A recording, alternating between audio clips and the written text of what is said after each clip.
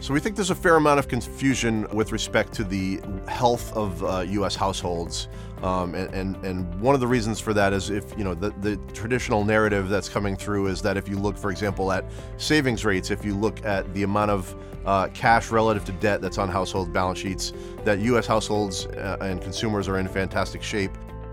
There are two barometers that we are looking at which have historically been very highly correlated that have suddenly diverged in a meaningful way, and we think that's very important. And so on the one hand, if we look at the University of Michigan's Consumer Sentiment Index relative to what the Conference Board's Consumer Confidence Index is telling you, they're giving you a very different picture. Now, the Conference Board's measure is very focused on the health of the labor market.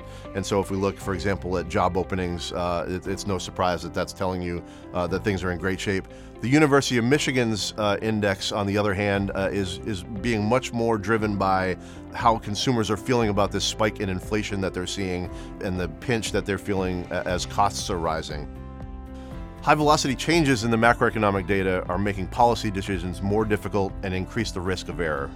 This matters because the data is moving very rapidly and it's moving in magnitude in a way that is making it very likely and very possible that policymakers make a policy error at some point over the next 6 to 12 months, because it's very difficult to discern a message from two things that have historically been very highly correlated now that are suddenly giving you two very different readings.